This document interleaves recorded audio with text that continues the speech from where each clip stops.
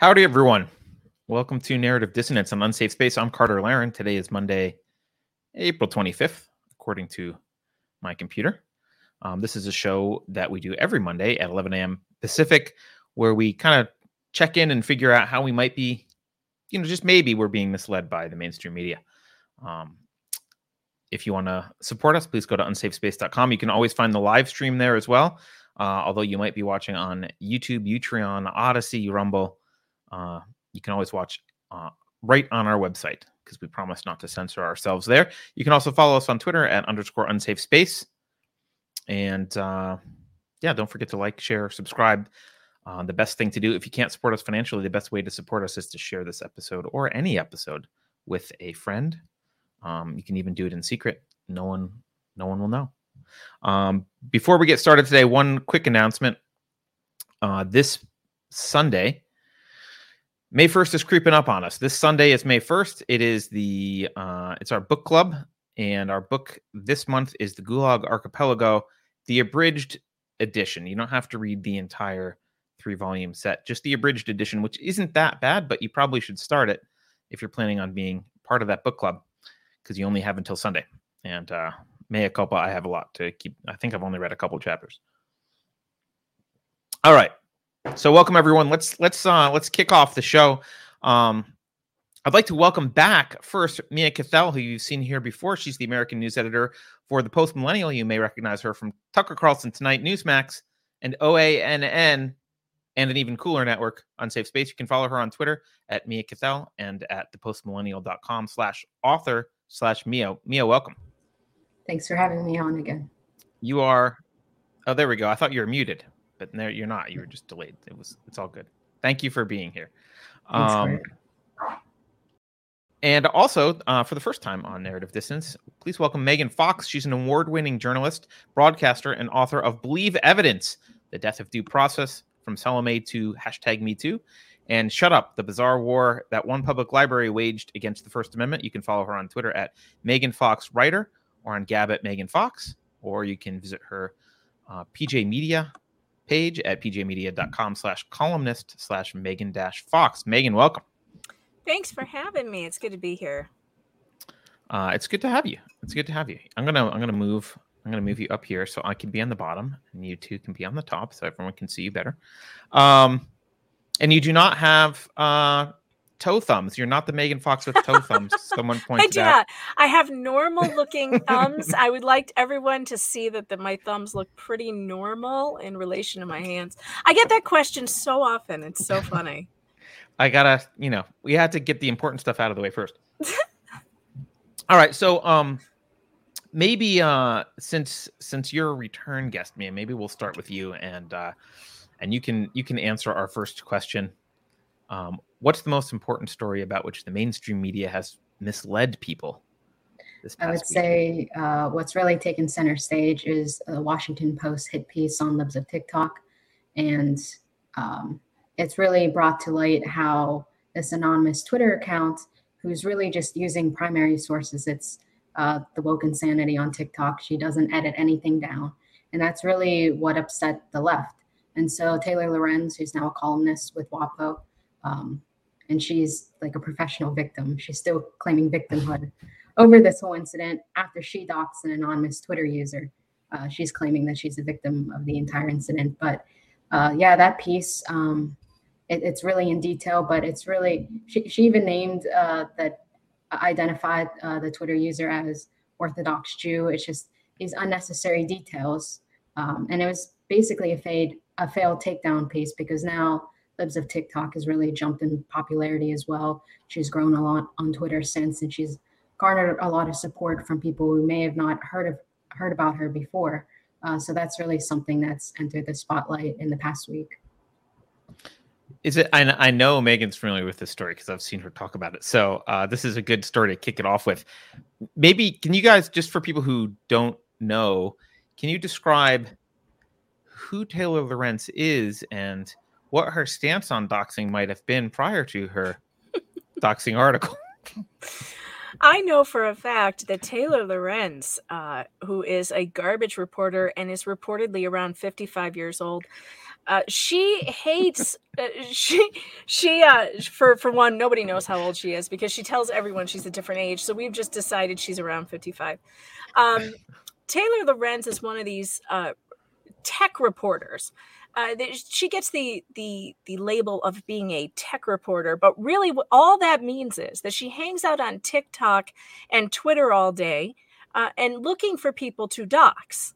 Looking for people who go against the narrative, people that she can then dox. This is like when the meme maker, who CNN doxed that meme maker who made the meme with Donald Trump tackling CNN in the WWE meme. If you remember that, they tracked down this guy, threatened him within an inch of his life, got him to apologize while threatening that they were going to out him on national television.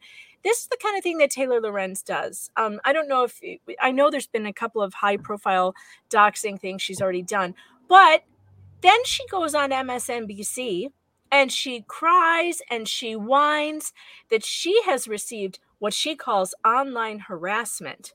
Now, God knows what that is. I don't know if it's just most leftists view criticism as harassment. So you're not allowed to criticize anyone on the left, or you are now a harasser. While literally Taylor Lorenz walks around to your relatives' houses, knocks on the door, and tries to get you on camera to out your family, a family member, for having an anonymous Twitter account that literally just reposts the stupid things that leftists do. That's my version of who is Taylor Lorenz.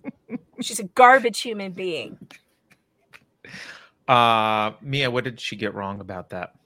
Or you? No, I don't see anything wrong. This all facts, she said. Yeah, it's a long running joke, but it's also true. It's how old is she? She's ancient. Taylor Lorenz. She's doing the activities of like a high school girl prowling about on social media, but she has the backing of a Bezos-funded Washington Post, and so she's targeting a fellow woman after crying on MSNBC about online harassment of women. It's just so funny that weeks later she does the same thing that she cries about, and this anonymous Twitter user doesn't have the same kind of infrastructure framework, and so just watching this play out, it's a bit laughable, but it's just the latest thing that Taylor Lorenz has done. That's to be the shittiest person on earth. And I didn't think we were going to hear a swear word out of your mouth, Mia. So that was impressive to me. So yeah, I mean, the interesting thing I've noticed also, the Rolling Stone wrote a piece about the conservative backlash here, and they were kind of gaslighting everyone, like, "Oh, this isn't doxing," and the conservatives are just losing their heads over this. It's just responsible reporting. She needed to expose who this person was. First of all, is there any legitimate reason? Like, let's just take our bias hats off for a second, if we can, right?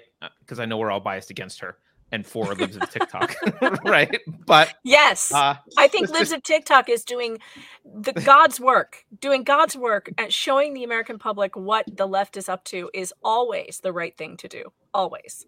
But yes, you're right. If we could take our biases off, did she have a legitimate purpose? I'm going to say I don't see it. And her excuse was, what if this person was a foreign actor? Okay, my response to that then is, when you discover that this person is not a foreign actor, there's no story. Right. If it's just a mom somewhere I'm not even going to say where she lives. I'm not going to repeat her name, and I'm not going to repeat where she lives because it's not newsworthy.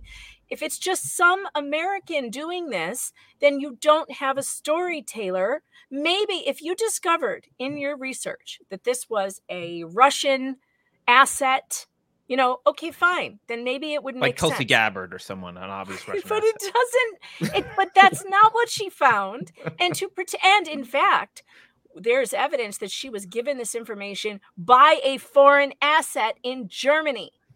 So if you want to talk about foreign assets, Taylor Lorenz, where'd you get your info? It was from a foreign country that was doing opposition research on behalf of Democrats to take down Libs of TikTok. As Megan was saying, she was using the research of this guy named Travis Brown, who's even a former Twitter employee, He was an open source advocate for them.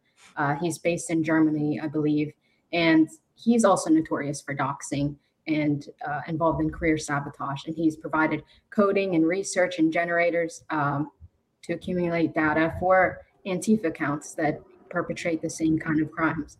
And so it's pretty funny, and it's ironic that she would assume that Libs of TikTok is a foreign actor. And as Megan was pointing out, this government-funded project that he was working on, Travis Brown, called the Hate Speech Tracker. Ironic there too that it's named that. But it's you should just look in the mirror. You got to name it the Hate Speech Tracker, or else it sounds bad. So, okay, so you're not thinking there's a legitimate. I looked at this. I was trying to step back and say, okay, is there a legitimate reason why we need to know this person's name? I also couldn't think of one, but I also can't think of. Are there examples of the other side where there's someone like that the right has tried to dox, or that a right-wing legitimate news source has tried to dox that's doing something similar? I would say this is what their argument would be. They say we're doxing the teachers because, see, here's what's happening. I'm one of the reporters who takes what Libs of TikTok is out there putting out, and then I call the school. I've been spending all month just reporting on stories that Libs of TikTok puts out there. It's great fun. First of all, I get to track down the school, and then I get to send them a snarky press inquiry and wait for them to respond, or call them up and get them on the phone and make them scared. It's fun. It's fun stuff. They are claiming that we are doxing the teachers. No. Except here's the thing. The teachers are making these posts publicly on a public social media website, many times with their name and broadcasting from their school.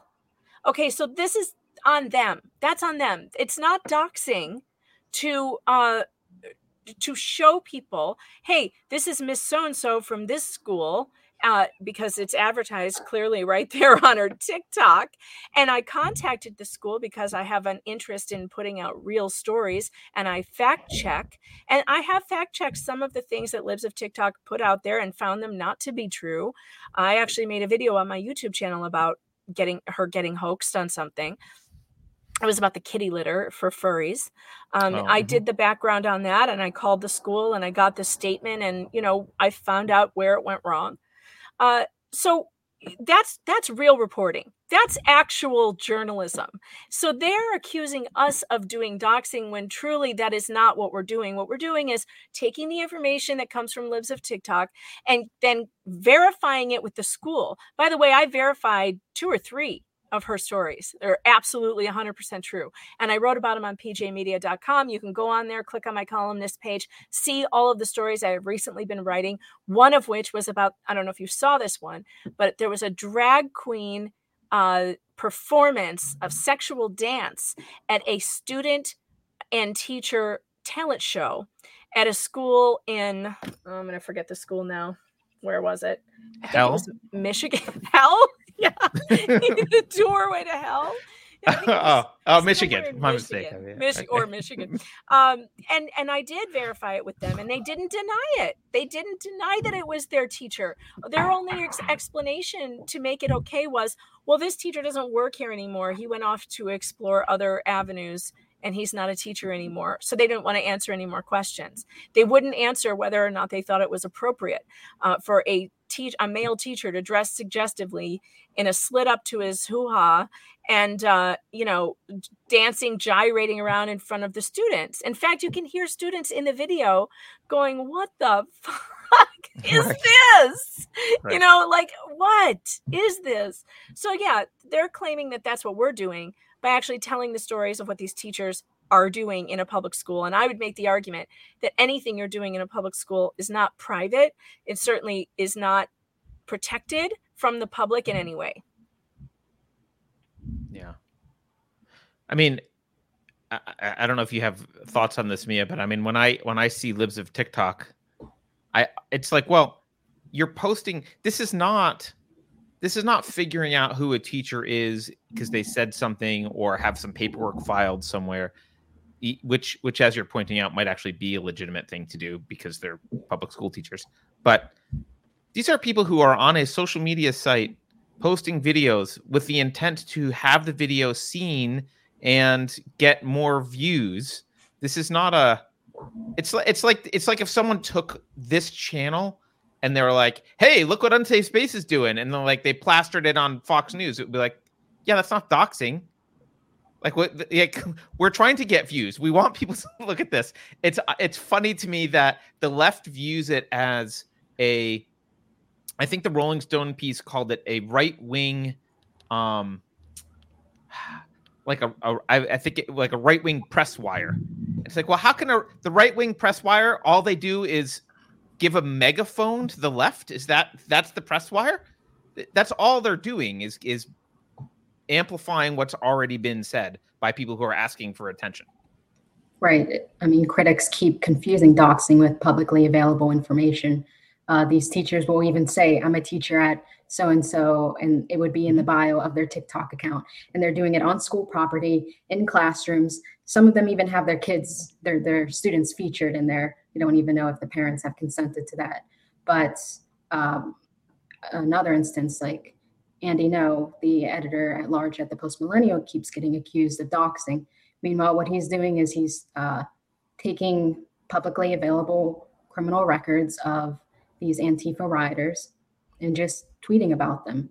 Anyone can look them up, and they're acting like it's private information that they've been doxed, that they've been attacked. It could be something just like a tweet they made a month before they set fire to this building that they're laughing about causing destruction in a local community.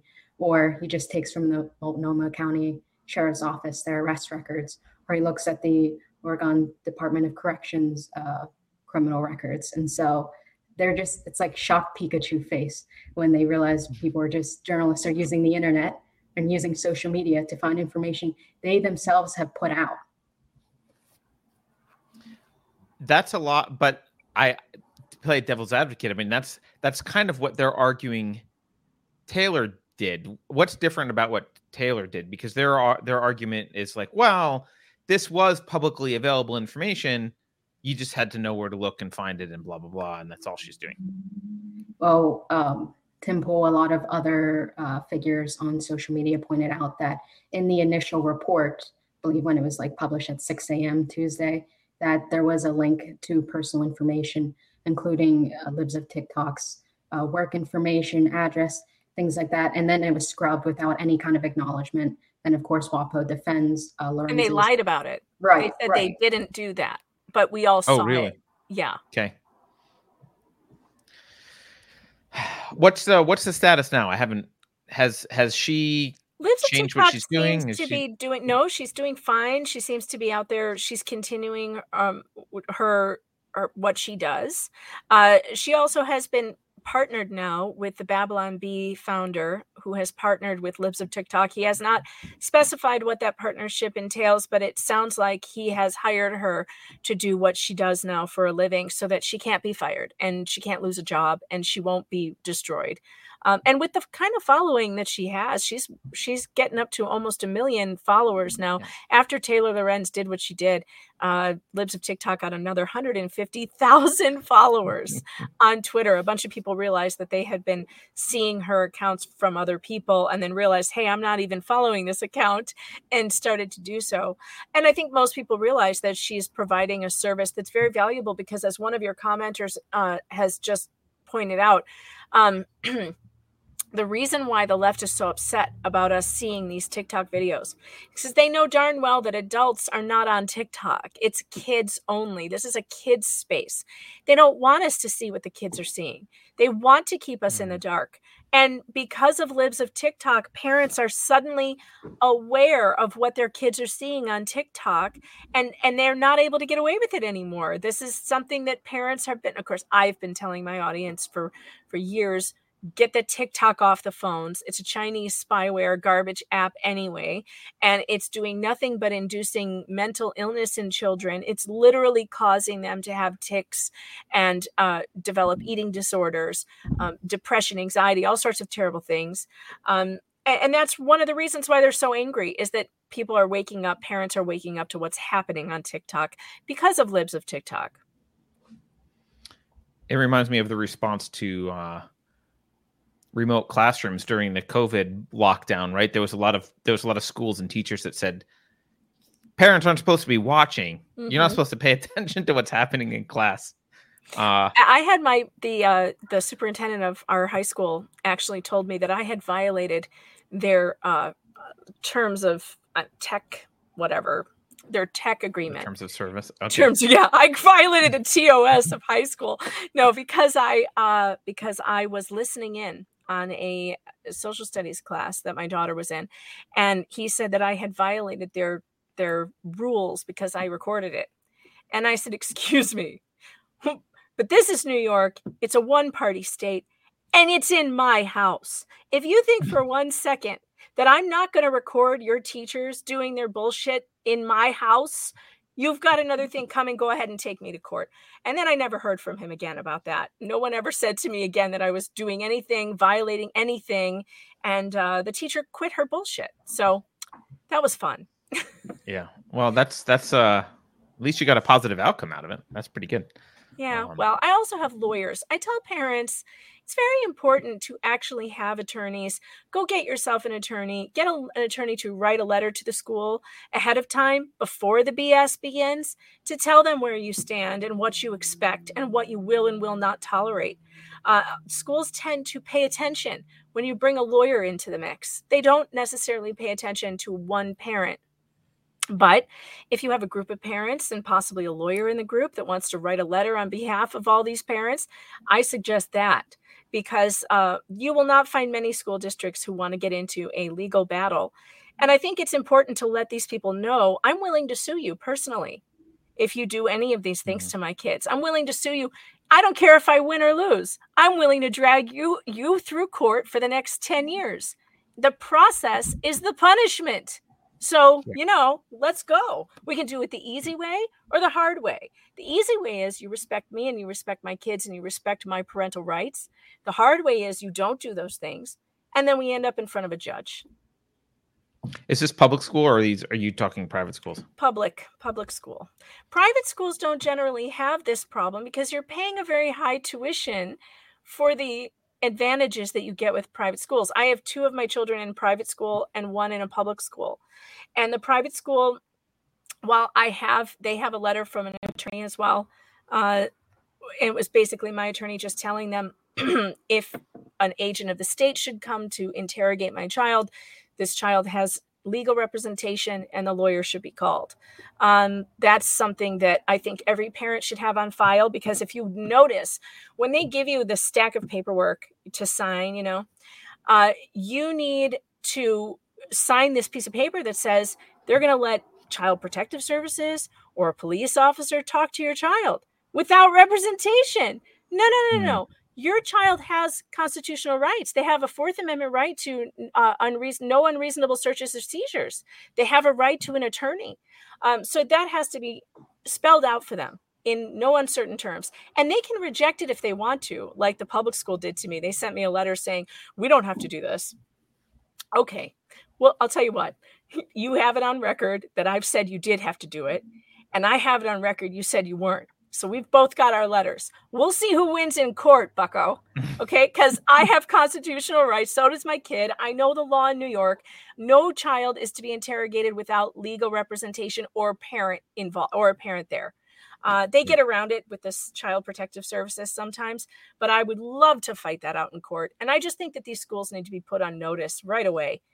We are not the people you're going to get away with this with. I'm not it. There might be somebody else out there you're going to get away with this crap, but it isn't me and it's not my kid. Well said. Well said. All right. Well, let's see what happens with Libs of TikTok over the next few weeks, and hopefully, yeah. I mean, I remember when it started. I've loved it since day one. I didn't realize it was close to 1 million subscribers now, so that's awesome. Yeah, she's getting up there. Super valuable. All right, so Megan, I'm going to ask you the same question I asked Mia. What's the most and hopefully it's not the same story. What's the most important story about which mainstream media has been misleading people this past week? Oh, for me, it's the Don't Say Gay bill. The Okay. the Don't Say Gay bill that doesn't say gay anywhere in it. That This one. is the perfect example of the way the media lies and misleads people. And then, their counterparts in the Democrat Party started this with the Don't Say Gay, and it spreads to the media. And then every single corporate media talking head uses the term Don't Say Gay when they're talking about the bill. The bill, of course, is the Parental Rights and Education Bill in Florida that was passed and signed by Governor DeSantis. Heavy D. Love him and hope that he wins the presidency in 2024. Please run. But other than that, I believe that this bill was actually, like I was saying before, I don't think you have to wait for these bills to actually take control of the situation in your state, but it's a great bill. It tells parents, it opens up the lawsuits so you get around the immunity problem, because every time you file a lawsuit against a school or an institution, they immediately file to dismiss on the basis of immunity, judicial or qualified immunity, some kind of government immunity that allows government agents to do whatever the hell they want and get away with it. That's what immunity is. It just means we don't have to respect the law, but you do. So that the bill took away that ability for them to claim immunity, which is great. They're now open to lawsuits if they screw with parents and they screw with kids. And when we talk about screwing with parents and kids, what is actually happening in the state of Florida is that little children are being counseled into this trans identity without the knowledge of their parents. They're being counseled to get medication that will destroy their bodies, their bone density for the rest of their lives, leave them with micropenises, with vaginal atrophy, with things that you cannot even imagine, things you do not want to know about, lead them down a path of medicalization without the input of their parents. And they are actively hiding this stuff from parents. And in fact, what started this law in Florida, which very few people know, is that there is a little girl in Florida who this happened to. She tried to commit suicide 2 times on school property, and they didn't tell the parents until the second attempt. And the parents had no idea that their child had attempted to hang herself in a bathroom because of the extreme stress she was under, hiding this trans identity from her parents as counseled by the school. So they are being sued. And that's what got the governor so angry, was these parents' stories. And he said, enough. And the legislature was already working on the bill, and he got behind it, and he said, we're going to do this. And they should. And in my opinion, the bill doesn't even go far enough. K through 3rd grade, forget it. K through 12th. I don't want these people talking to kids who are underage at all about any kind of sex. You want to do sex ed, you do biology, you do human reproduction, you do biology, you do STDs, and that's it. Period. Yeah. The rest of it is all personal opinion and morality. And you have to allow parents who come from all different religious backgrounds to teach their morality to their children. That includes atheists, it includes pagans, Wiccans, Christians, Muslims, Hindus. Everybody has a different view of sexuality and sex. And we all have a right to our religious beliefs and to raise our children in them, no matter what religion you are. We need to go after this on a separation of religion and state, because that's what it is. This is indoctrination of an LGBTQ WTF cult in our schools. And I am not a cult member. My children are not cult members of the rainbow cult. And we will not be indoctrinated into there. It's like forcing a Muslim kid to eat bacon. And I think, so getting back to your original question, this story has been so misconstrued by the press, but thanks to Libs of TikTok, bringing it back around to Libs of TikTok, thanks to her and the magnification that the conservative press has given those stories, we are winning. We are winning the hearts and minds of the people across this country. I have people on my YouTube channel, and please like and subscribe to my YouTube channel because it's a lot of fun. I've got people on there because I do some entertainment content who are on the left, who have found me because of my And Just Like That hatred videos that I do. The Sex and the City reboot that everyone hates. I've got a big gay following, and they're normie gays. And I love them. I love them so much. And they are all on the train with us. They're like, this is not who we are. Holy shit, we don't want to talk to kids about sex. What is this? You know, and this is our moment to really seize this issue and take it, make Americans friends again. We can become friends again over this issue right here, because nobody with their right mind wants to talk to kids about sex and sexuality. No, nobody.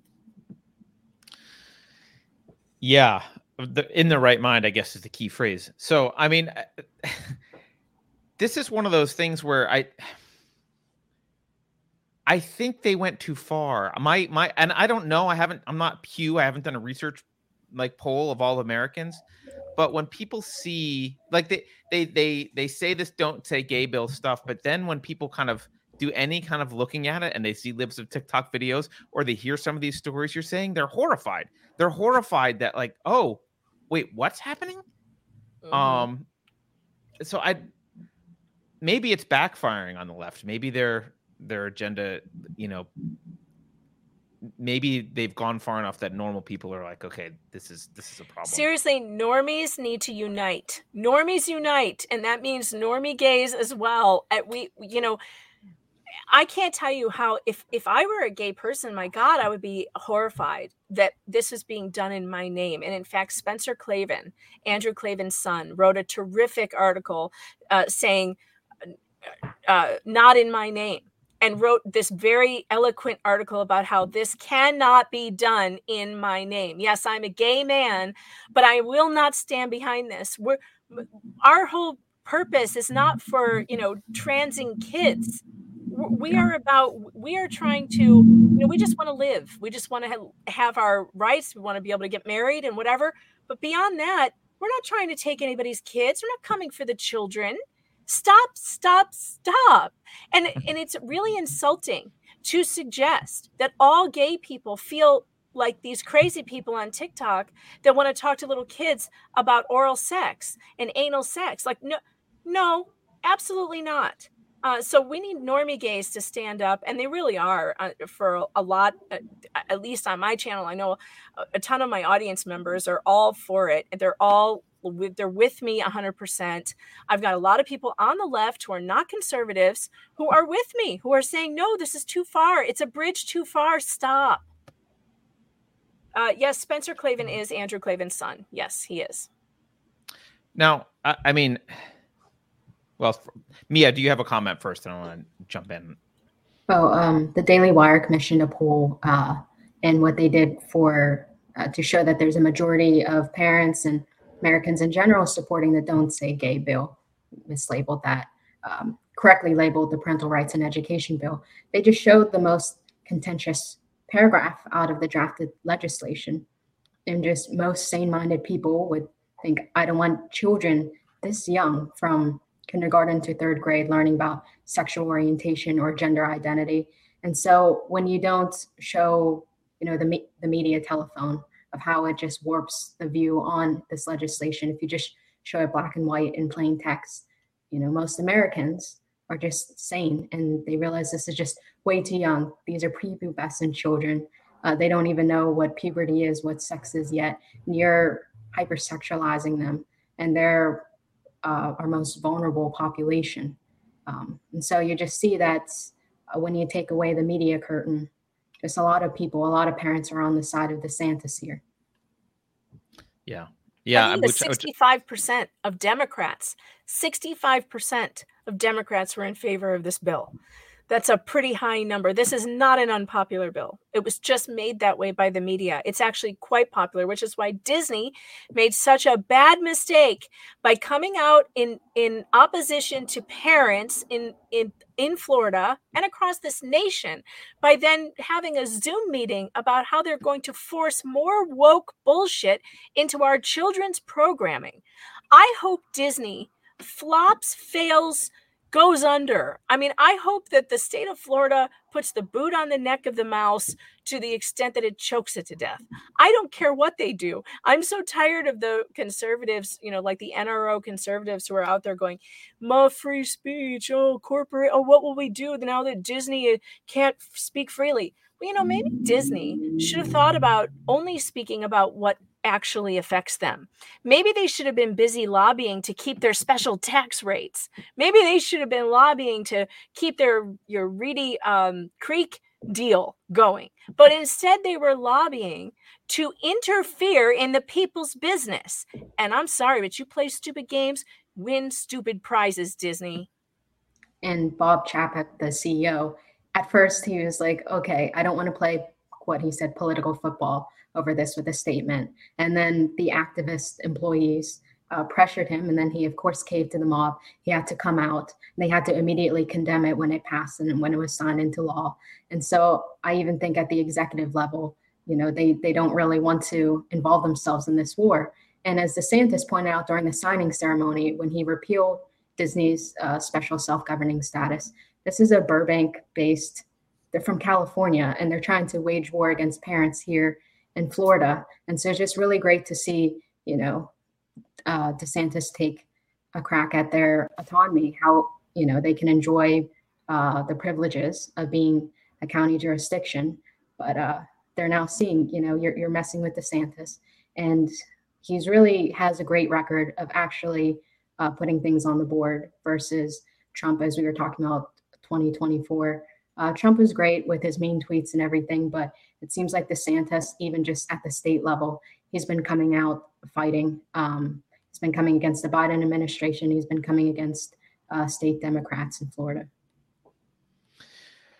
Yeah, I mean, I think at Disney you're seeing the kind of adage. Was it Fox Day? I forget who said this, but if the business isn't specifically anti-woke, it will become woke, right? And you're seeing a lot of pragmatism at the top levels, and they just cave to the woke mob who has taken over a lot of key positions in the company, and they're just afraid, and they feel like, oh, we've got to do whatever the woke mob does here. Because they don't have a principled stance against this stuff, which is unbelievable. How you cannot have. I mean, if any organization should have a principled stance on talking to kids about sex and how it's a bad idea, you'd think it would be Disney, but they don't have a principled stance, and so they're just afraid. Well, they actually Disney used to have very high standards when it came to child safety. This was something that they did not equivocate on for years and years. But something happened, like you said, the wokists took over, and suddenly those standards just went out the window. And I'm sorry, but I'm a parent who spent I have spent, and this is probably a low number, at least $20,000 on Disney World with my 3 children and their products and the 20 grand was probably just the vacations alone. That does not take into consideration the movies, the paraphernalia, the all the stuff that goes along with it. I will not be doing it anymore. And I was going to take another trip because I have a little one who hasn't been to Disney World anymore. And I'm going to take him to Universal instead because I'm tired of this kind of garbage. And I don't think I'm the only one. You can look at Disney's stock. It is plummeting. It is almost at a low for an entire year now. It's almost hit its lowest, and it's going to even go lower. So maybe now's a good time to buy. I don't know. We'll see. I do think they're going to have to turn it around at some point. I think that they're going to have to fire the CEO. And boy, did he make a mistake, like Mia said, by not sticking to his guns and saying, no, we're not going to get involved in this. He should have stayed neutral. And I hope it's a real warning call to the rest of corporate America. We will not take this anymore. We will not take your corporate muscling of us in our opinions. We will not take that. You can have your own opinions and your free speech when it comes to issues that concern you. But as a matter of company practice, Exxon just banned the LGBT rainbow flag and the Black Lives Matter flag from flying outside its corporate headquarters. And I say it's about time. We don't need corporations involved in the culture wars. They should stay out of our business. Yeah. Give us your product and be done. Yeah. Serve your shareholders, serve your shareholders. And that, like Michael Jordan famously said, Republicans buy shoes too. And they need to start realizing that half the country does not agree with this, and probably more than half. It's not even just half. It's more than half do not agree with this woke nonsense. And we're tired of it being shoved down our throats every June, that every single corporation has to have a rainbow logo on their social media. And we're still supposed to believe that this is a group of people who are oppressed when they have the approval of every single corporation in America and around the world with sponsoring floats in the gay parade. Give me a break. Just give me a break. It's all virtue signaling. Everyone is sick of it. It's time for it to end. And the Daily Wire came out with Jeremy's Razors, if you've been following that. And Jeremy Boring just said it the best way. Stop giving money to companies who hate you. And it's hard whenever they dominate the industry, but it's great when you see all these kind of alternative companies pop up, like Jeremy's Razors. And I believe they've also launched like their own kids entertainment section as well. Yeah, $100 million they're dumping into that. I can't wait. Yeah. Right. So it's just great to see, you know, it's fighting back in these different ways, and, you know, tired of giving money to Gillette whenever they're men's razors and they keep dunking on men, their own target audience, their own clientele, you know, and then they're shocked when their sales go down. Yeah, I switched out of when those ads came out. I stopped buying Gillette razors, and I switched to Dollar Shave Club. But then they went south, so now I just have a beard. You know, Rib Rascal said Cedar Point is also really great, and I can confirm that. Cedar Point Amusement Park in Ohio is a fantastic place, and it has campgrounds where you can rent a cabin or you can bring your trailer, and right there where you can walk to the park. What a fun place that is, with roller coasters and water slides and all sorts of things. There's a lot of things to do besides Disney World. I actually wrote a column the other day about the national parks and how many beautiful national parks we have that are better than Disney World. Because in 2020, when the pandemic struck, I had a trip to Disney planned, and we were going to go to Florida. We canceled it. We forfeited our $200 deposit, and we put all the money into renting an RV, and we went to Yellowstone, and it was the greatest trip. We saw the Badlands, and we went to South Dakota, and we saw Mount Rushmore, and we went to Yellowstone. I'll tell you what, this country is a beautiful, beautiful place with some beautiful things and things to see that will change your life. You don't need Disney World. Get out, go to Yellowstone. It's like the most incredible trip ever. Go to Maine. I went to national parks in New Hampshire and in Maine. I've never seen anything so beautiful in all my life. This country is gorgeous. Disney World is not everything. Yeah. It's like a mall for vacationing. It's like, all right, you know, go to the mall. I don't understand the people who go religiously, not just once a year. They go twice a year in the summer months and the winter months, or they bring their kids who are like newborns. Like, they're not going to remember this. This is not a core memory to them. So I don't really know the Disney obsession. But yeah, Cedar Point is very great. I believe it's right by Lake Erie, right? It's right on the lake. It's beautiful. Beautiful. Yeah. I wanted to talk about something that you've mentioned the LGBTQ stuff and the Exxon banned the flags, and June everyone's got their gay pride stuff. But you also talked about a bunch of normie gays, which is a great phrase, who are against this stuff. I think actually kids who will later turn out to be gay are some of the most harmed by some of this stuff, right? Because instead of being told, oh, you're just different, but you're still a male or still a female, you can figure out that difference later when you grow. You're told literally, oh, maybe you're not the gender that you thought you were. You must be this other thing. And so I imagine that we're going to see if we're not already, a whole bunch of kids who would have been, when they hit their early 20s, would have turned out to be gay, but instead have undergone some sort of transformation. They've done drugs or maybe drugs and surgery. And now they're kind of in this spot where they realize, actually, I've kind of ruined my body and I didn't need to because I was just gay. Sexual pleasure, by the way. Many of these children who go through puberty blockers, their genitals don't develop, and their ability to climax actually is stunted forever. I Am Jazz Jennings on that show, I Am Jazz. It is well documented that his surgeries, first of all, the puberty blockers left him with a micro penis that they then had to turn into, they mutilated it, used part of his colon to create a false vagina. And then he has admittedly said he cannot experience sexual pleasure. Who are the people, these sex positive people, claim to be sex positive, who are actively rooting for the sexual destruction of pleasure for these children going forward? It is a horror. And what you're saying about gay children being mostly affected by this is absolutely 100% true. And how they do not see that this trans ideology is the new conversion therapy. It is converting gay kids into straight kids. Do you not see this? You're Right. taking kids who might just be gay and destroying their bodies forever, saying that you're not just a feminine boy because boys can't be feminine, or you're not just a tomboy girl or a butch girl because girls have to be a certain way. It is all based on stereotypes. The same stereotypes that we were told for years and years and years is not okay.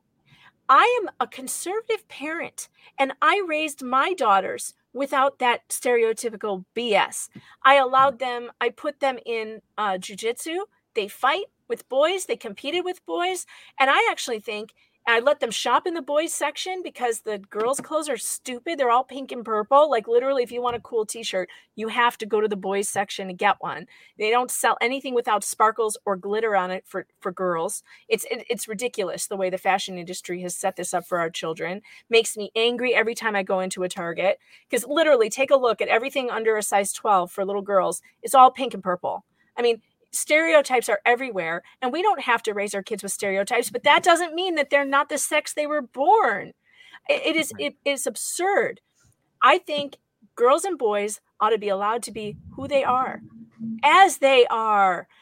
There's nothing. We need more Mr. Rogers and less of this rainbow cult ideology. Mr. Rogers, we were all raised with him. He told us that we were perfect just the way we were, and that there was nothing wrong with us, that he understood that children sometimes do feel uncomfortable. You sometimes do feel like you're different, but you're not different. You're okay to be different. And it's okay. He used to have this song about boys and girls. And if it were around today, I mean, it would be banned off the air. But it's Yep. not okay what they're doing. It is homophobic, and it needs to stop. Yeah.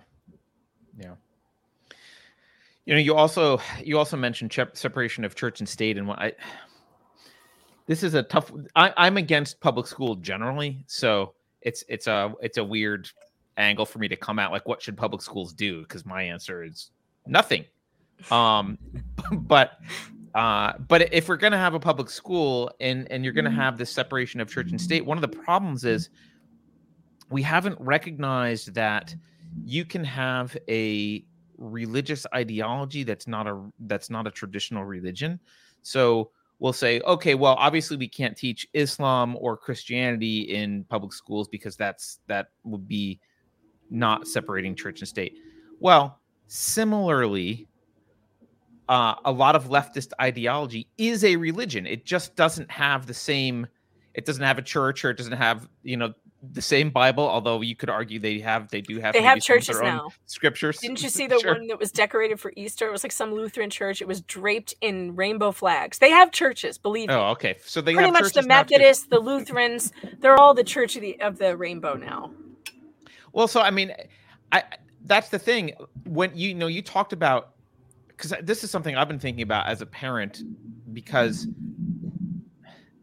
there is such an array of orientations towards how to teach kids about sex and what's appropriate and what's not. I mean, there are people at like parents, all ends of the spectrum, not sure what to do. People who are gonna be very, very adamant about abstinence, which is fine. There's people who are going to be, much more, I'll say, libertine and say, anything goes, blah, blah, blah.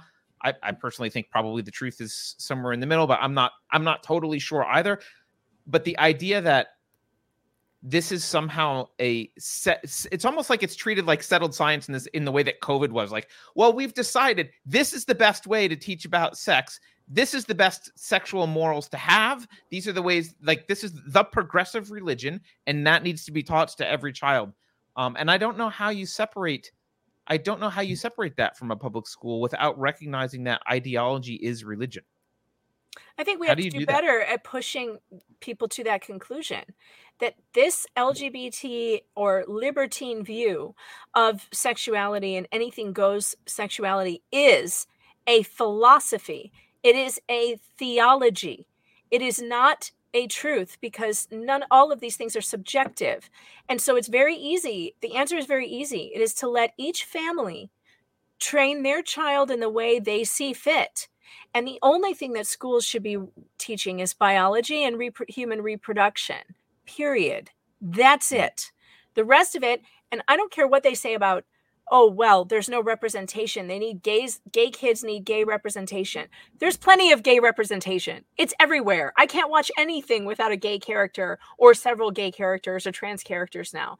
They literally represent like 90% of what we see on television. So I don't want to hear about this representation BS anymore. The schools are not a place for this. We don't need it anymore. And all the gay kids I know, gay men I know, and I don't know a whole lot of lesbians, I'm sorry, I just don't, but I know a lot of gay men, and gay men have all told me the same thing. No one needed to tell them who they were attracted to.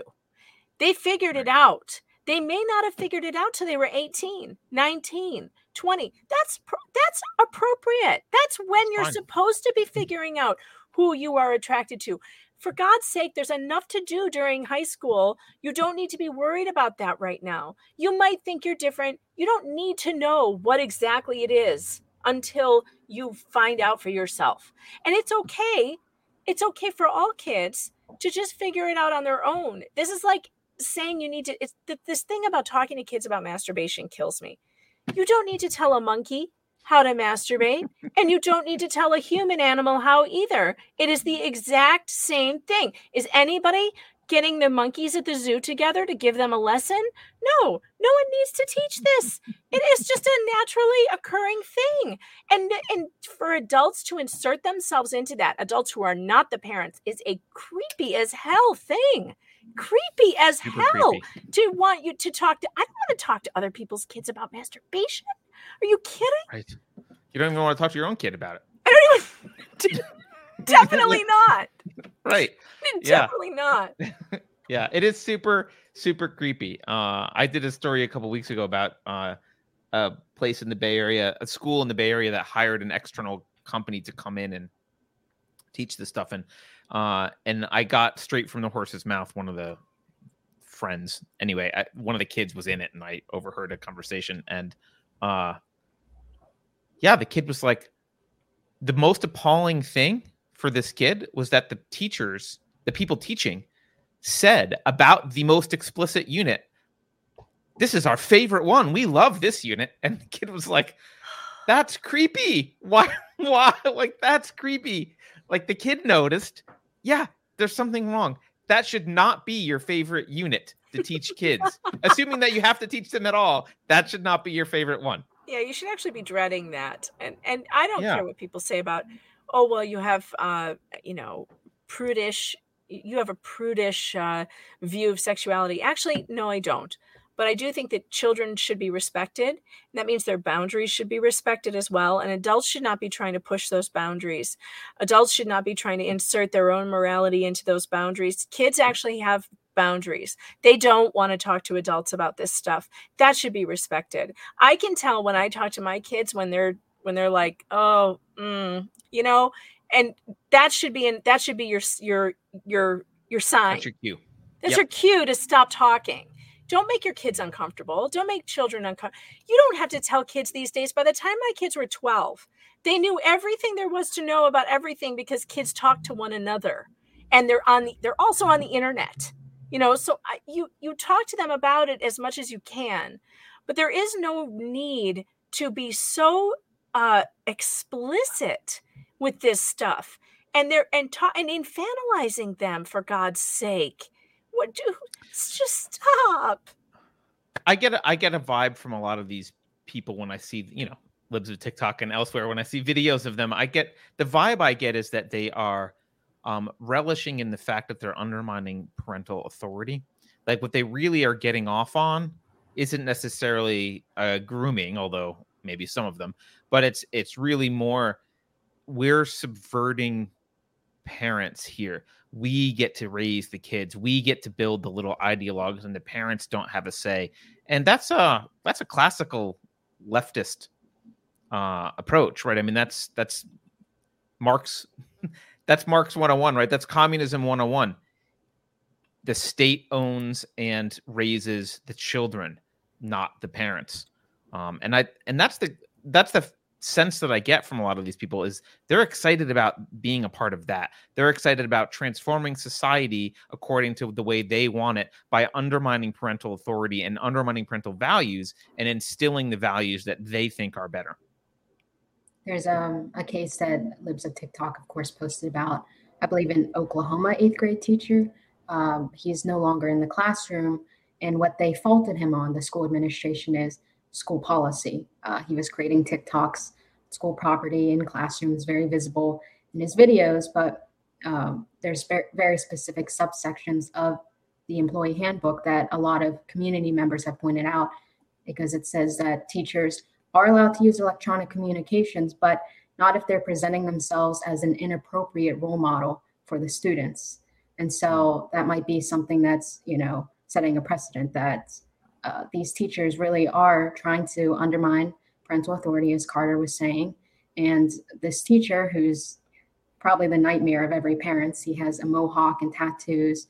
And one specific video that was highlighted by Libs of TikTok is that he told kids, if your parents don't accept you, F them, I'm your parent now. And that's really the end game. They want to be the all-knowing authority for them. And since he's kind of built himself as this kind of punk, cool teacher who would let you skip class and everything, it really works to be anti-authority, anti-parent with impressionable middle schoolers when they're coming about that time that, their parents are no longer cool. Their parents no longer have the say-so in their daily lives.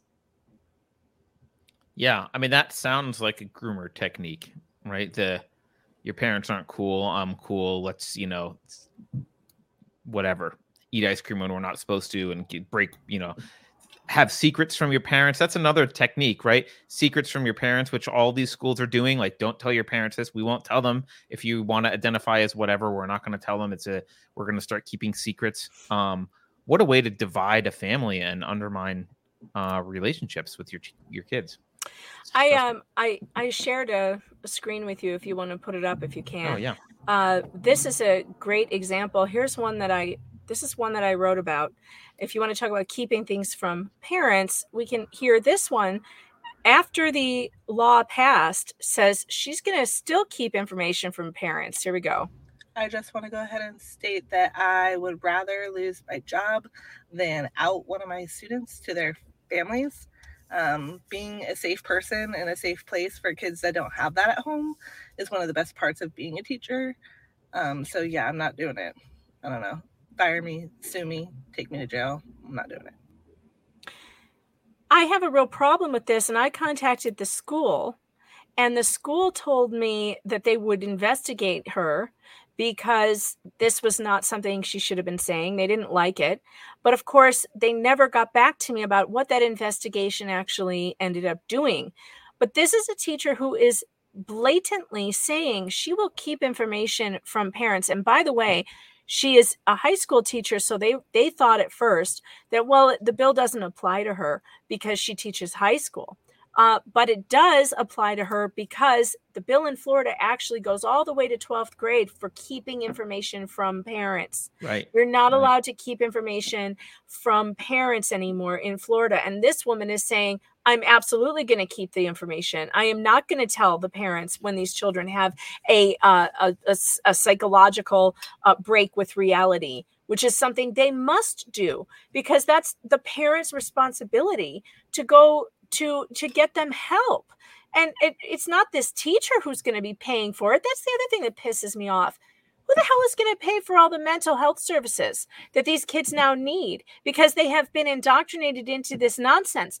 I will. You will. Your insurance will.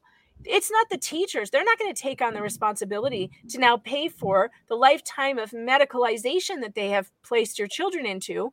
They're not going to be the ones paying for it. There's no accountability for them. It doesn't matter to them whether they screw your kid up. It doesn't. What do they care? Exactly. Yeah. They have no responsibility for it. Whereas the parents do, and we have all the rights. None of these people have the right to do these things to our children. And until we stand up and say no, it will continue. Now, in Glendale, California, I just made a video this morning. It's on my YouTube page. It's brand new, of parents confronting a school board about a leaked email from a third grade teacher. You're talking 8-year-olds, dude, 8-year-olds, third graders. This teacher was teaching 3 days a week LGBTQ sexuality to these kids. 3 days a week she was spending on this. And they found leaked emails of her going to the administration saying, I'm scared now to keep teaching this because one of the parents caught me on Zoom and said they didn't want their child doing this. Yes, you should be scared. And the administration actually told her, there's no problem. Don't be scared. Just don't use the words in the lessons that would garner the parents' attention. Teaching her how to get around the parents who objected.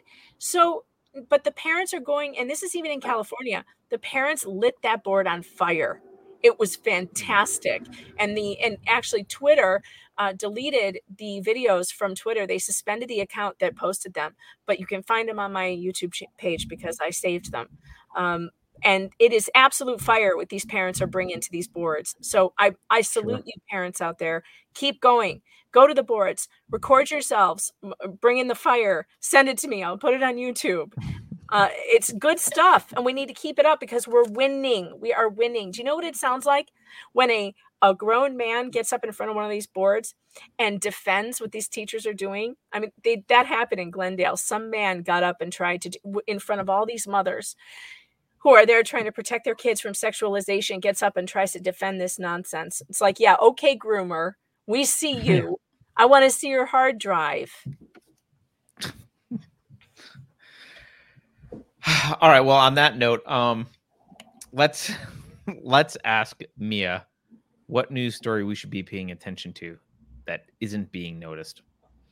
There was that Texas National Guard soldier who died in Rio Grande while he was trying to pull out these drug smuggling migrants. And I believe they just recovered the body today. It was like a multi-day hunt, everything. And he was only 22 years old.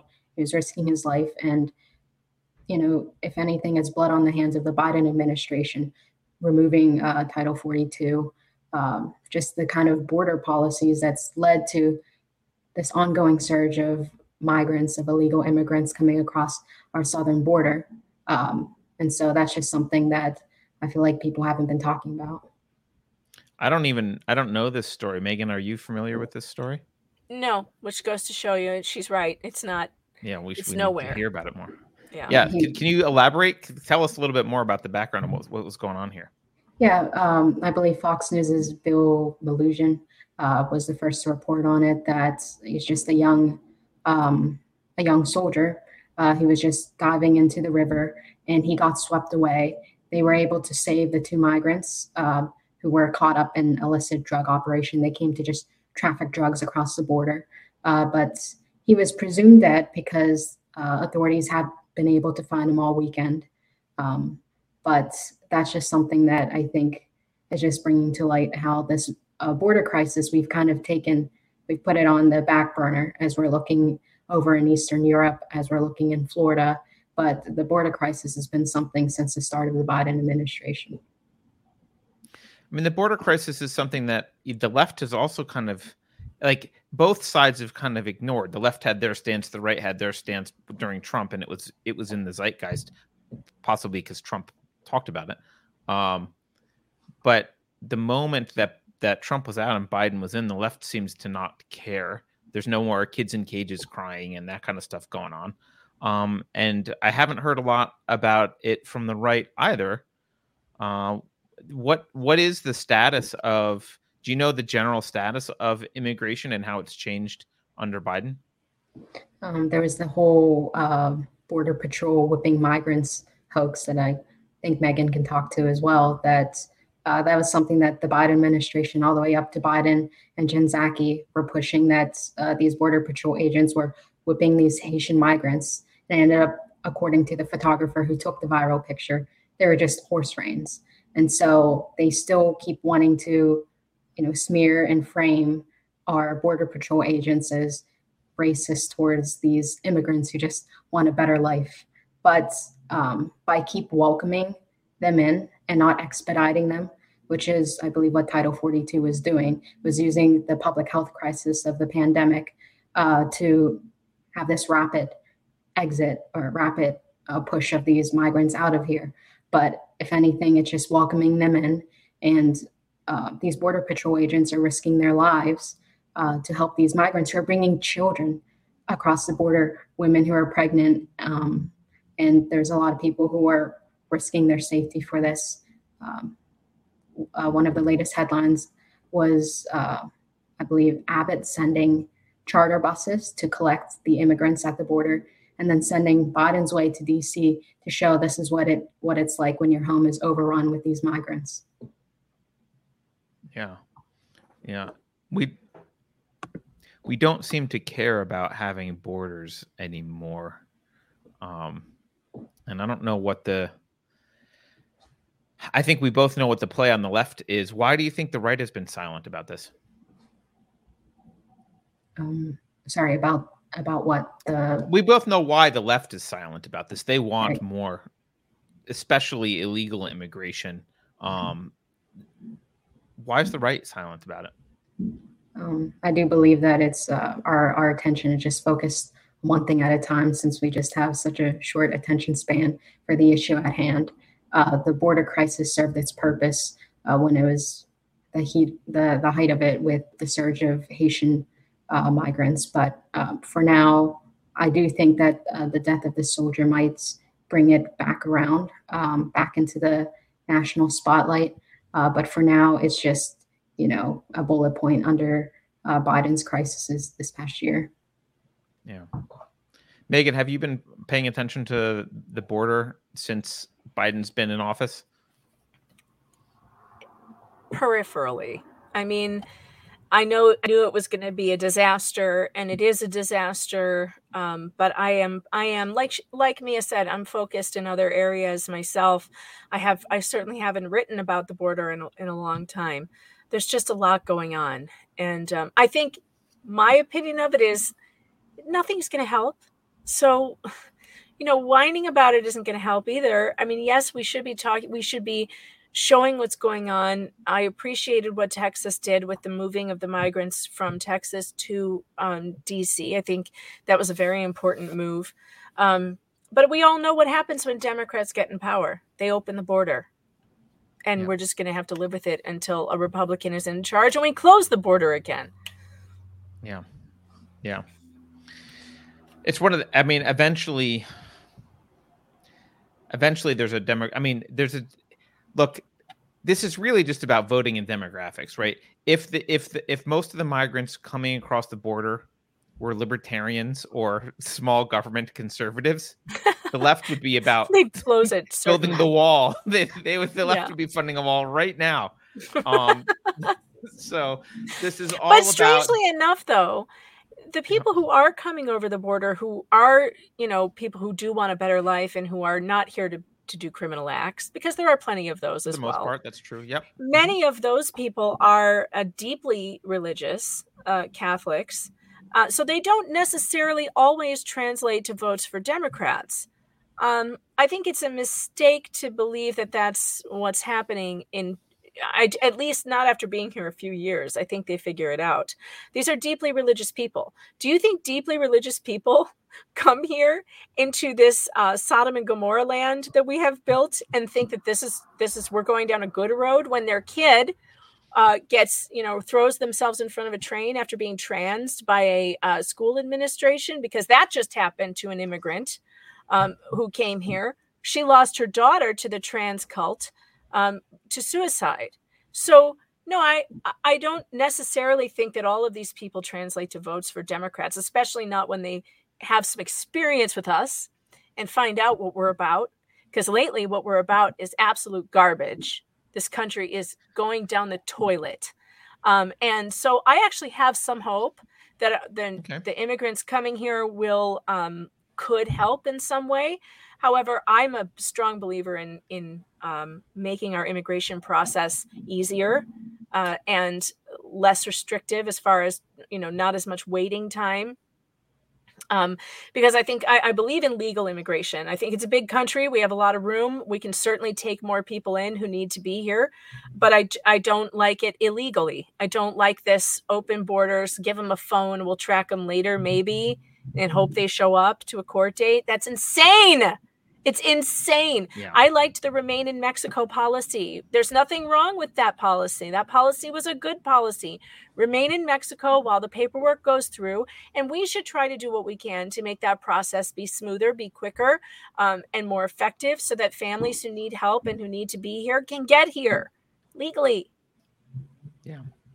Some of the comments have brought up that, there's a lot of conservative Hispanics, and that's what Democrats get upset about. They're like, oh, you're race traitors. You're supposed to be voting Democrat. When a lot of them are deeply religious, a lot of them have escaped from Cuba or Venezuela, where they've certainly seen what leftist ideology has done to a country.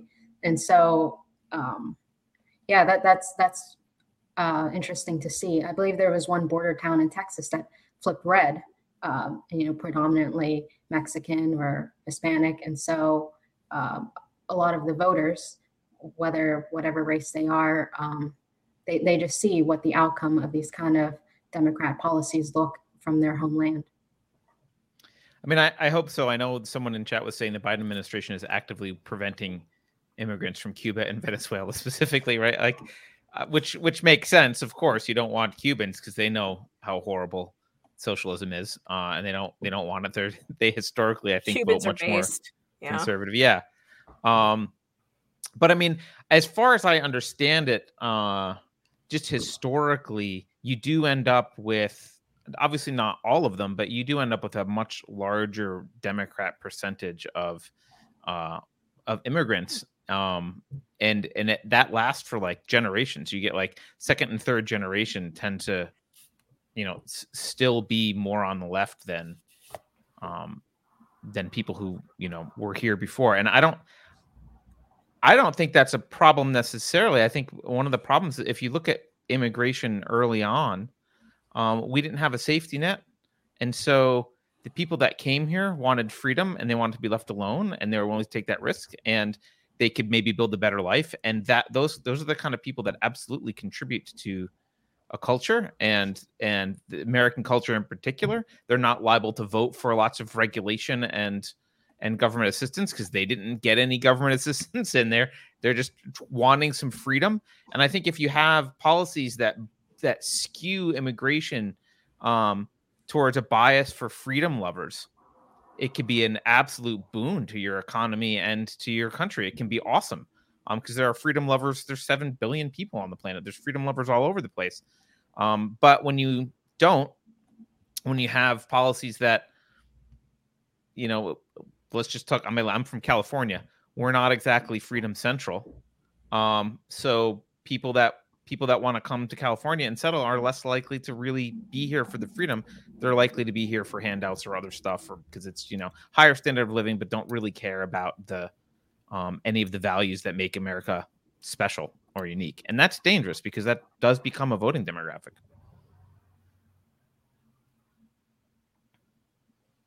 Sorry, that was a little bit of a soapbox. Okay. I agreed with Megan. you. Yes. What news story should we be paying attention to that isn't being talked about? Okay, well, I'm going to share a link with you in the private chat so you can drop it in the actual chat so people can see this. Okay. And then I'll share the screen. I'm going to bring your attention to my investigation into family court corruption. This is something that very few outlets talk about. And I have a 27-part series now. These are all links on this page. Wow. This is the link that I dropped. 27-part series, and then also other related articles here. All of these are related to this investigation into the corruption in family court in St. Louis, Missouri. Now, some of these stories are in other states as well. But one of the biggest stories I worked on was a leaked video Zoom call of court guardians conspiring to dox a journalist for exposing their collusion and their corruption. Now, I don't know if you know what a guardian ad litem is, but these are court-appointed people who are supposed to help children and families going through divorces. And what they were actually doing in St. Louis were conspiring together to drag out these cases, conspiring to use their own preferred psychologists in order to rack up bills, huge numbers of it, to drain these families of their finances. 31 judges had to recuse themselves from a lawsuit based around this case. That lawsuit eventually got thrown out in 3 different levels of court because they got judicial immunity, what we were talking about earlier, immunity. Jeez. So you can rape families of financially, you can destroy them through the court system, and you will never be held accountable for it. This is a story of epic corruption. It should be on the front page of every newspaper in America, but no one has picked this up. As far as I know, I'm the only one that reported. Not even the St. Louis Press would report on it. This even got in front of the Missouri Senate, where parents were called to actually testify because of my reporting on this. So they have been heard by their legislators. The legislators are aware of what's going on in the judiciary. There are judges involved, lawyers, guardians ad litem. It is a horrific, the chief judge had to step down after my reporting, and yet this never went anywhere else. The only place you're going to read about this is on pjmedia.com. So I would encourage you to go through here and read about this, because you're not going to find it anywhere else. And this is something that people do not want to talk about for some reason, our court system in America and how corrupt it has become. Well, family courts especially are really, really bad. How hard is it to make changes? And I assume it's just one of the reasons is like there's just no accountability. It's really hard to get rid of people that are in the court system. Well, it's incredibly difficult, especially when they all get immunity. They're all getting immunity. So no matter what they do, the message has gone out loud and clear. The system will protect you. I have psychologists, court psychologists. The one in particular, his name is Dr. James Reed, who diagnosed over 16 women with borderline personality disorder, all in St. Louis. That's not statistically possible. The women it's a very rare disorder, and it appears that all of them are grouped into St. Louis, Missouri, under the care of this one particular doctor. These same women went to other psychologists and were diagnosed that they do not have borderline personality disorder. And these disorders are used to remove their children, and they are charged $30,000 for the privilege of being diagnosed with a disease or with a condition they don't have. And yet this doctor, James Reed, not only got immunity and cannot be sued for these things, but he's back on the court circuit being assigned to new cases. He's not even qualified to do what he's doing. He's a geriatric psychiatrist. He's supposed to be seeing elderly people, but he isn't. He's seeing families and children. So it's incredible. It's incredible what's happening there. It is a cabal being run, and they're all connected. They all know one another. They all assign each other to each other's cases. It's all the same people. Right. There were 37 of them on a Zoom call, basically openly talking about what they do and how now it's become harder for them to do what they do because I'm on the case. Another journalist, this other anonymous journalist was exposing them. So it's very shocking. And there is nothing that can be done as far as I know. I spent an entire year on my investigation, and there's nothing that can be done that I have seen that works. The only thing that I can say I believe would work is if the legislature would get off its ass and actually write bills to remove the immunity from these people and allow the people who have been harmed by them to sue them. That's the only way it's going to stop. But so far, they have not had the willpower to do it. What's the justification for the immunity? I mean, I assume that there's some credible argument for why. Well, I don't think immunity is credible at all. I don't think the argument for immunity is ever credible, but that's my opinion on it. I think no one should have immunity for anything, including judges. And the idea that a judge has total immunity for every decision they make on the bench is criminal. And they are giving the court-appointed officials quasi-judicial immunity because they're acting as an arm of the court. So that's their argument. The argument is that the judge appointed them, and because the judge appointed them, they get the judge's immunity. But that doesn't take into consideration that they could be friends with the judge at the golf club, and there's a conflict of interest, and they shouldn't have been appointed to the case in the first place. But it doesn't matter. No matter what evidence you have, it will not go before a court because it will get thrown out before the evidentiary period gets there, because they have quasi-judicial immunity. And family courts are, I don't know what the case is in Missouri, but in a lot of states, family courts are entirely separate from the regular court system. Is that correct? That is correct. And that makes it very unfair, especially when you're talking about situations where the custody of children is at stake, where Child Protective Services is taking your children away from you. You don't get to a jury of your peers. You don't get the criminal standard of evidence, which is innocent unless proven guilty. You get a much lower standard of evidence that they use in civil court called the preponderance of evidence. And that is truly, it's not fair. It means that the judge can just take CPS's word for it that you're an abuser and take your children and you never see them again. That has to change. That's something, when you're talking about removing parental rights, you need to have the highest standard of evidence, the highest, not the lowest. The Supreme Court actually said that the removal of parental rights is akin to a death sentence. If that's the case, then it must have the highest standard of evidence when deciding these things, and it doesn't. Right now, it happens, not only do you have not a good standard of evidence, but it's behind closed doors. Not even the press, not the public. No one can get in to see what's going on in those. And they do it for the privacy of the children, so-called. But what they're doing is hiding their corruption. They are hiding the fact that they are removing children from their parents without substantial evidence. And that's a problem. And as a member of the media, I have been turned away multiple times from cases where people are alleging major corruption in these cases. And none of us will ever know because they don't let us in. They're operating in complete secret courts in America. It's totally wrong. I know that a lot of, also in family courts, a lot of times fathers get the short shaft when they go to family court, and there's a lot of bias pro mom. That's not always true, but a lot of times there's bias for the mother and against the father, and like you said, the standard of evidence is different. The standard of guilt is different, and there's like no oversight in the fact that they're secret. So no oversight. What? This is one of those things that I just don't know a lot about, but it has always baffled me.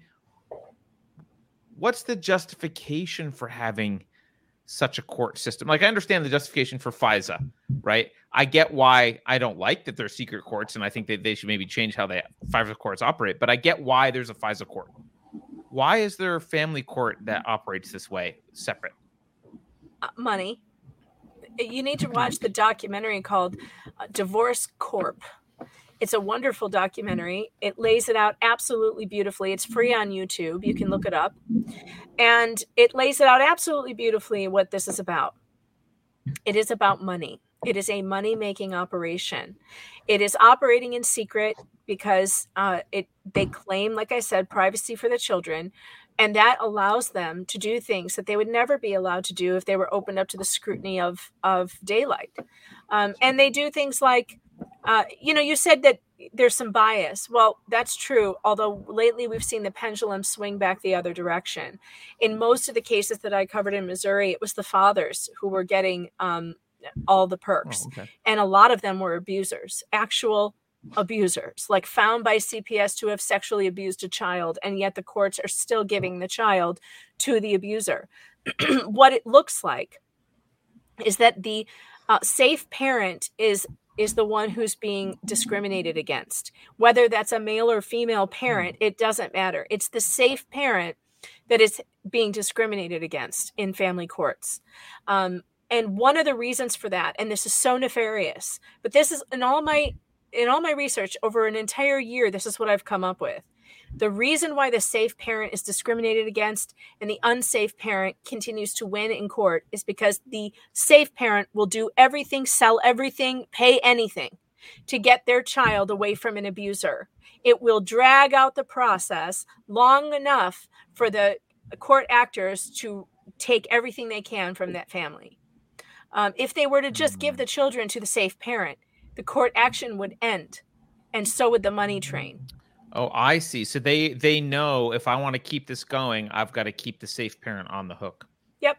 Oh, I have to keep the drama at the highest level. The conflict must stay at the highest level, which means that the safe parent must feel constantly at risk and do things like sell houses, sell anything they can to continue paying into the system, to keep fighting to get their children out of an unsafe system. And it goes even deeper than you can imagine. They have camps set up. You know, all the stuff about conversion camps and how that's so bad. Well, family court has its own camps. They're called reunification therapy camps. They send children, they kidnap them in the middle of the night, take them from the safe parent, put them into a hotel room with strangers, and they then force them to reunify with the parent that they don't want to see. And this parent could have been someone abused of horrific abuse. But if the court decides that there's parental alienation going on, they will reunify the child at any cost. They will order 90 days away from the safe parent and put these kids in a camp where they are then forced to deny that they ever suffered any abuse. The stories coming out of these camps are unbelievable. David Segui, who was a Major League Baseball player, his children were taken into a camp like this. And one of his children got to media at 12 years old and wrote to them to tell them what horrors that he suffered in this camp, being told he was not abused, even though there was video evidence that he was being abused by his mother's boyfriend. And I don't think David Segui even has his kids back yet.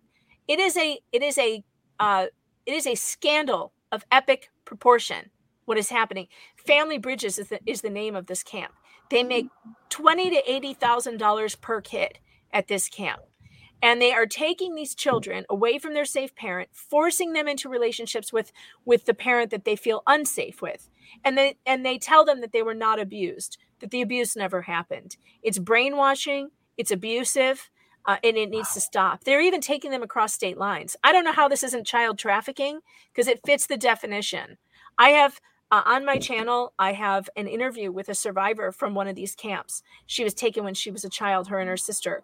And what she tells is absolutely insane, being forced to watch videos of people saying that the idea of abuse that they suffered as children turned out to be false memories, that they weren't actually abused. And here's this girl who actually was abused saying, wait a minute, what are they saying to me? Traumatizing them with videos of men saying that they were, that I can't even say it out loud because you'll get struck on YouTube. So I can't, because it gets too. But it's like gaslighting camp. It's gaslighting camp. Yes, exactly.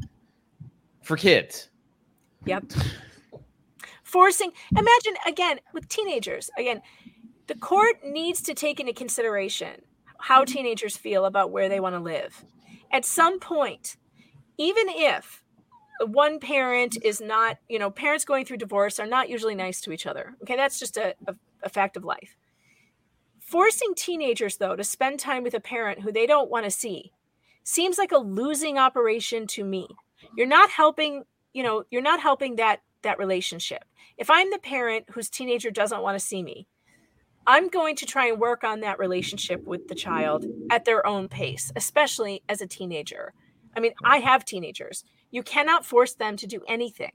And for a court to insert its nose into this family unit and say, you must spend this amount of time with this parent you don't want to see when you're 15, 16 years old, it's insane. Yeah. It's just more and more excuses to drag people into court and take their money. Well, and it's also another example of as far as the state's concerned, the kids aren't yours. Right. They also force them into therapy. And this therapy they have to pay for huge amounts of money. And there's no therapy, there's no proof that any of this therapy actually helps the children or helps the family come back together. So they say that there is, but it's not what I'm seeing. Certainly not what I'm seeing for these poor kids who are being forced into it. You can't force children to do very much. It's not a good idea. It's not a way to build a relationship. Force is not a good way to build a relationship with kids. Or anyone. Right.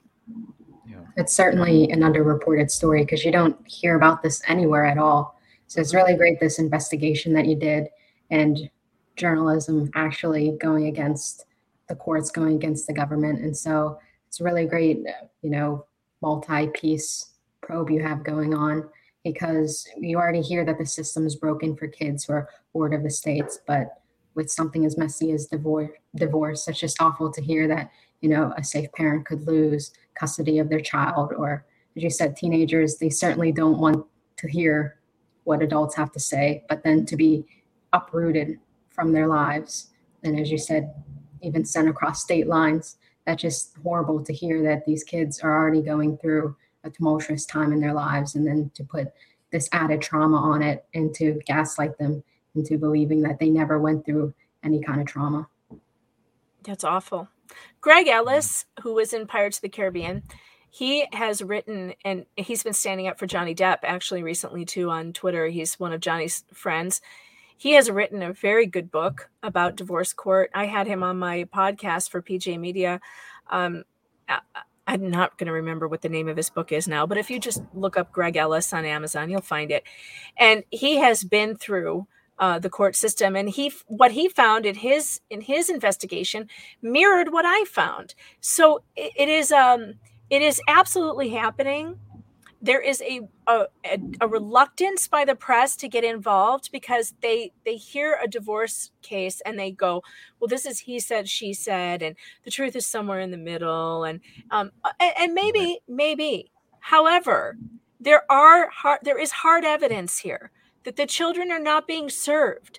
I can point to story after story across this country where there are children who have been murdered. And there's been a rash of them recently. Children have been murdered by the unsafe parent after the safe parent was begging the judge, don't send them. Please don't send them. Don't make me send them there. He's dangerous. And this has happened over and over and over again recently in the news. And there have been laws that have been passed because of the Caden's law is one of them. Little Caden was murdered by her father after her mother repeatedly asked for a order of protection against a violent man. And these judges aren't listening. They are not listening. So it's very important that these stories get out there, and it isn't always women, who are the safe parents. Sometimes it's the fathers as well. I try not to take the sides of either gender because I do believe that this is a system problem, and the system is favoring the abuser, and the abuser can sometimes, as we've seen in Johnny Depp's case, can sometimes be the woman, and we need to open our eyes to the evidence and stop just believing these people and work for the children, work on the behalf of the children. The system is not good for children. It's harming them. Yeah. Yeah. I mean, it's devastating. I don't, what's the next step in the stories that you've been following in St. Louis? Like, what's the next? Well, happens? unfortunately, right now it's over until the next session. That the last chance that people had, the victims in St. Louis had, was to get legislation voted on to remove the immunity, but they missed it. They didn't get a sponsor in time. No one has the political will to do it. I have shamed the Republicans in Missouri over and over again. The Republicans in Missouri are dropping the ball on this. This is their state. It is a red state. And the Republicans in Missouri have a duty of care to their constituents to stop this. They know it's happening. I've sat in their offices. I traveled there myself. I went there to talk to the conservatives. So they know it's happening. They've been given evidence that looks like some judges are involved in money laundering. So they have the evidence, and I don't know what they've done with it, but they certainly haven't signed on to any bills to stop it. And that's unfortunate. Now, I have also been covering some court corruption in Montana. And in Montana, it's a different story. The conservatives in the House in Montana are actually doing something about it and writing bills to bring judicial accountability to the state of Montana. It's actually quite exciting what's happening there. I'm going to be following up on what's going on in Montana right now, and hopefully it will teach the conservatives in Missouri what it is they can do about this. And I have interviewed one of the lawmakers in Montana about this issue and about what he's doing to stop it. And it's quite interesting. And it's a good lesson for how our government is supposed to work. The judiciary does not operate by itself. It does not operate in its own fiefdom. There is a check and balance. It's called the legislature. And if the legislature would get off its ass and do its job, we wouldn't have this problem. The judges need to be told, you will not cross into the people's business. See, now in Montana, the judges made a big mistake because they started sending lobbyists into the House to mess with bills. And once that started happening, and it started going south, and they got emails that got leaked to show that they were interfering in the people's business. They finally got some representatives with cojones to say, oh no, we're going to stop this because you don't belong here. This is not your realm. You stay in your lane and we'll stay in our lane, but don't you come in here. So it's very interesting because now that they've done that, now it's like the legislators are getting hip to what's going on with the judiciary. Now they want to know, why are they interfering with what we're doing? What are they doing that they're trying to cover up? Right.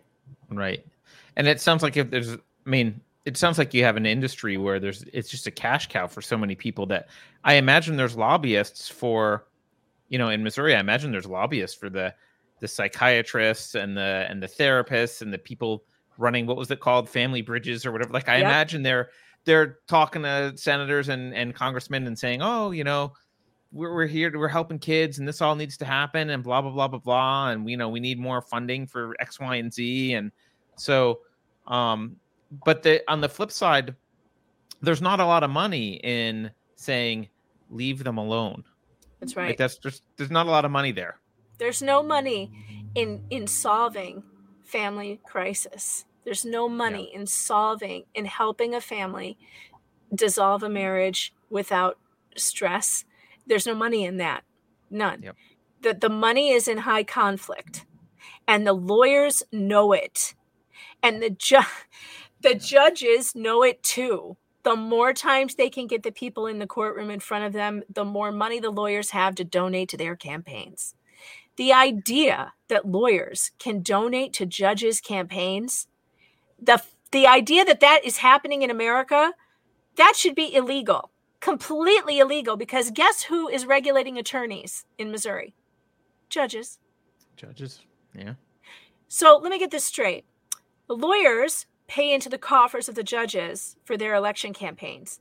And then the judges get to decide which lawyers are going to get written up or not written up. See how this works? Evita Tolu, who is an attorney in Missouri who brought this forward, she's the one who filed the lawsuit. She has had 3 now complaints filed against her with the ethics committee. They are going to take her license.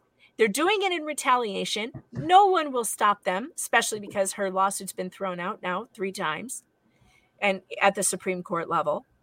And now that they've gotten it out of there and she can't do anything about it, they're going to take her law license. That's how this is going to work. And it's a clear retaliation. It's a message to other lawyers. Don't get uppity.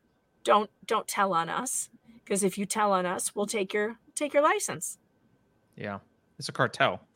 I mean, it's the criminal cartel. Yep. Well, before we head out, I just want to run one question by both of you. How do you recommend people ascertain the truth in this modern deluge of competing narratives? There's so much, like, if you're a normie, you're not Mia, you're not Megan, you're not spending all of your time investigating and looking at this stuff. How do you know what to believe? Oh, I think a lot of people on social media, they're doing the heavy lifting themselves. There was the whole hoax up in Canada during the Freedom Convoy protests about this arson that was set at an apartment. But it took a lot of just citizen journalists, just people who were onlookers on Twitter, who were able to dismantle the hoax that was going on. And so it's great to see how journalism has really evolved in the modern age. You don't have to be backed by the Washington Post or the New York Times. It's just someone like Libs of TikTok who create an account, social media persona, and they're not doing any less journalism than what Taylor Lorenz is doing. It's just reporting the facts. It's reporting what's happening out there. And so anyone could just see protest footage that's happening live as someone streaming from on the grounds in Portland or Minneapolis. And so anyone could really just be a journalist. You don't have to have, a syndicated column. You could just take out your phone. I believe it was a 17-year-old who got a citation by the Pulitzer Prize organization just for recording the arrest of George Floyd. And so it could be anyone. You don't have to have gone to journalism school. You don't have to have a 4-year degree. As long as you have a phone, technology, iPhones take really great footage. So anyone could really be, a reporter in today's age. I agree with that. All of that. That's all excellent. And I would also say, don't believe anything you see. Don't believe anything you hear. Believe your own eyes.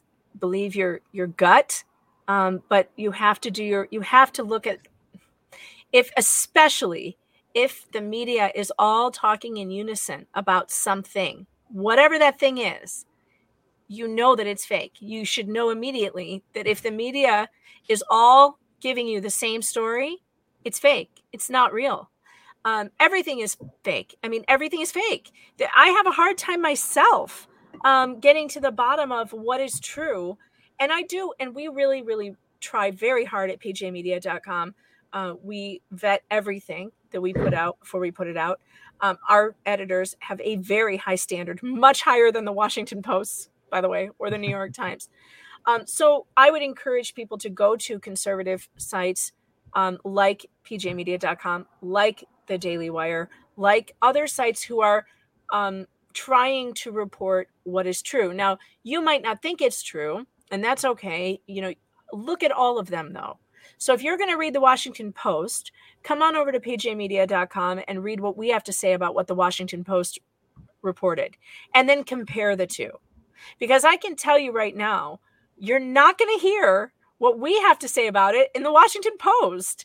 And you do have to hear all sides. You do have to I read the Daily Beast.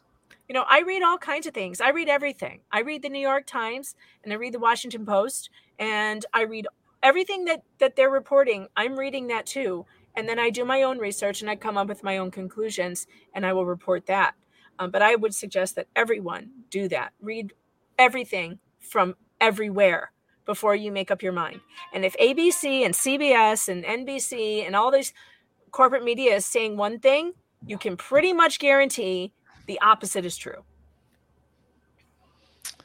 Cynical, but probably wise. So, yeah. I will say one of the things that I appreciate about some of the non-mainstream media is they're much more likely to link to primary sources. Mia was mentioning your phone. I mean, Andy, you mentioned Andy, like he's out there taking actual video. It's primary source material. And for most mainstream media, if you're interested in the story and you want to look at the primary source material behind the story, you'll never get there by clicking on links from their website. You have to go somewhere else and look for it. They certainly aren't going to link to any primary source material. So yeah, I do appreciate that about a lot of non-mainstream media. So remind, first of all, thank you both for your time. This has been a really cool discussion. I really enjoyed it. And we went places I didn't expect. So I'm glad we talked about family court and that kind of stuff. It was good. So remind everyone where they can follow you both. Mia, go ahead. Okay, sorry. I'm on Twitter, just Mia Cathell on Twitter, and that's just usually where I am. Otherwise, my articles appear on the Post Millennial under my author tag. And you can find me on pjmedia.com. Also, I'm on Twitter at Megan Fox Writer. I'm on Gab at Megan Fox. I'm on Getter at Megan Fox Writer. I have a YouTube channel, which is a lot of fun. I do a lot of fun stuff on my YouTube channel, as well as commentary on different school board meetings, which is a lot of fun. And you can find me on YouTube if you type in Megan Fox PJ Media. That's how you'll find me, because I know it's hard with the toe thumbs girl. You're going to find a lot of her as well. And you can also... We'll put a link to it in our show There you go. Yeah, put a link there because it's a little hard for people to find it with my name. It's a little difficult and hard to find me. But YouTube, Twitter, you can find me on PJ Media, writing columns there every day. Awesome. Well, thank you again, both. I really appreciate it. And I hope to have you both back at some point soon. So thanks for your time. Thank you. Thanks, Carter.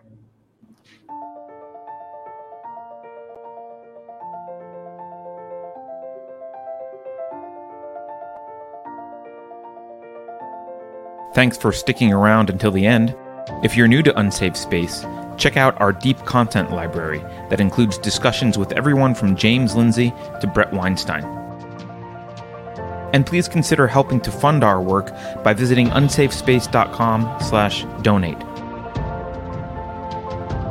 You can find us on a variety of social media platforms, and you can find a community of like-minded individuals on our Unsafe Space Discord server, which is open to financial supporters at any level. We hope to see you there.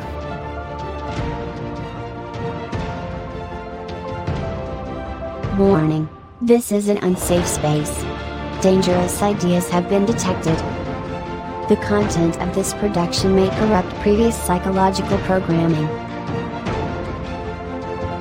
If you encounter any of the following individuals, please administer government-issued neurotoxin immediately. I'm not sure what the neurotoxin will do because I am not a biologist. CRT is a complex legal theory that is needed to combat the epidemic of racist babies. If you think about it, no one should be allowed to express opinions. But don't. Think about it, I mean. That's not your job. Thinking has been scientifically proven to be less efficient than compliance. Science, scientific, and scientifically are registered trademarks of the World Economic Forum. Unauthorized use is prohibited. Computer voice courtesy. Never mind, that last line is fake news. Please disregard it and return to your safe space immediately. There will be cake.